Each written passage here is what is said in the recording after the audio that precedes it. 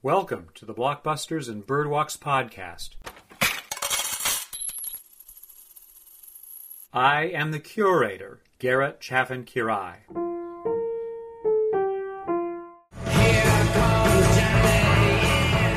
Danny Boyle's breakthrough feature, Trainspotting, 1996, is a story about using drugs.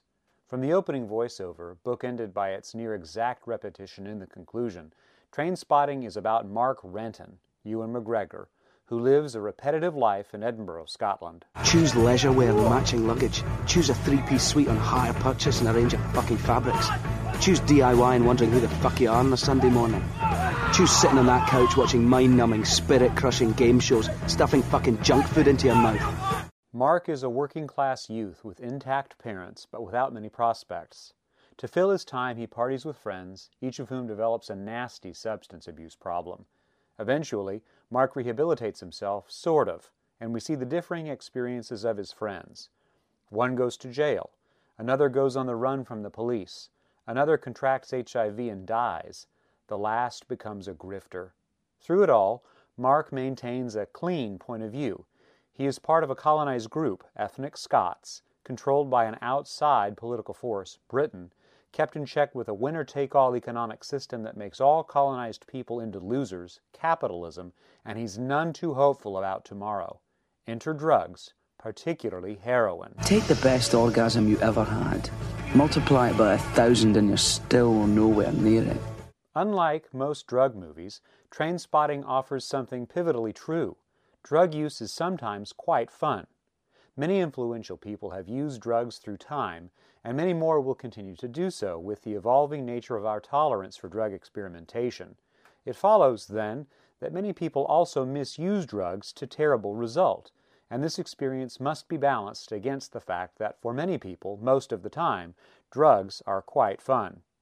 Given the dual nature of drug use, Trainspotting fixes itself as a cautionary tale and leans into the horrors that befall addicts. Some of the movie's most harrowing moments come from expressionistically descending into the sense experience of getting high or going through withdrawal. Using pop songs, visual effects, costume and performance skill, and camera tricks to make the experience of drug use, which is primarily a personal and physical experience, into something cinematic and visual is the movie's tour de force. That it delivers this powerful ride with darkest black humor and moments of piercing honesty about the sorry prospects of unskilled, working-class people a notch above poverty is bracing and weirdly affirmative. This is not natural, man. It's a great outdoors. It's fresh air. Look, Tommy, we know you're getting a hard time off Lizzie, but there's really no need to take it out on us. Doesn't it make you proud to be Scottish? It's shite being Scottish! We're the lowest of the low! The scum of the fucking earth! The most wretched, miserable, servile, pathetic trash that was ever shot into civilization! Some people hate the English, I don't! They're just wankers! We, on the other hand, are colonised by wankers! Can't even find a decent culture to be colonised by! We're ruled by effete arseholes! It's a shite state of affairs to be in, Tommy, and all the fresh air in the world won't make any fucking difference. In this light, drug use is described in the movie as the one reliable escape valve from the doldrums of dead-end life. Lou Reed's Perfect Day is the score for an extended sequence that describes Renton's relapse, overdose, ER visit, and return home to go cold turkey. Just a perfect day.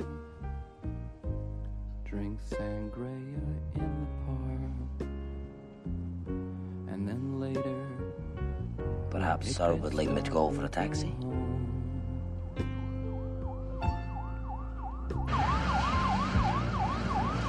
Just a perfect day. Feed animals in the zoo, then later a movie too, and then home. Oh, it's such a perfect day. I'm glad I spent it with you.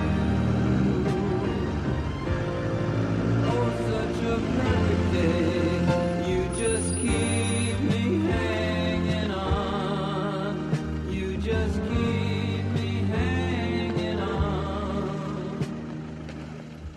Anyone subject to the powers of nicotine or caffeine already knows about how this works because all drugs amplify body pleasures perceived as necessary to everyday survival, the calculus of which is, whatever makes us feel better about waking up early, not killing our boss, paying our bills, etc., should be pursued at regular intervals. The problem with stories about drugs and drug use is that we can't help but moralize about possible excesses and simply affirm that drugs can be fun. If this moral haze weren't attached, we would all be in a better place because we wouldn't immediately label things good or evil. The underlying power of train spotting is in occupying this middle ground where it's perfectly clear just how vicious addiction can be, although Renton's story never once ignores how addicts, who were once everyday people, start into a habit that becomes all-consuming. Boyle's movie, adapted by John Hodge from the vernacular written source novel by Irvine Welsh, 1993, presumes that what ails Renton and his friends is what ails us all. So why did I do it? I could offer a million answers, all false. The truth is that I'm a bad person, but that's going to change. I'm going to change. This is the last of that sort of thing. I'm cleaning up and I'm moving on, going straight and choosing life. I'm looking forward to it already. I'm going to be just like you. The job, the family, the fucking big television, the washing machine, the car, the compact disc and electrical tin opener, good health, low cholesterol, dental insurance, mortgage, starter home, leisure wear, luggage, three-piece suite, DIY, game shows, junk food, children, walks in the park, 9 to 5, good at golf, washing the car, choice of sweaters, family Christmas, index pension, tax exemption, clearing the gutters, getting by, looking ahead, the day you die. Addictive behavior is baked into modern life, and the only way to defeat the lure of substance abuse is to develop lasting communities, whether through friendship, family, tribe, or nation. Unmet connection and frustrated satisfaction is the hole from which every newbie gets over a fear of needles for the first shot of liquid poppies.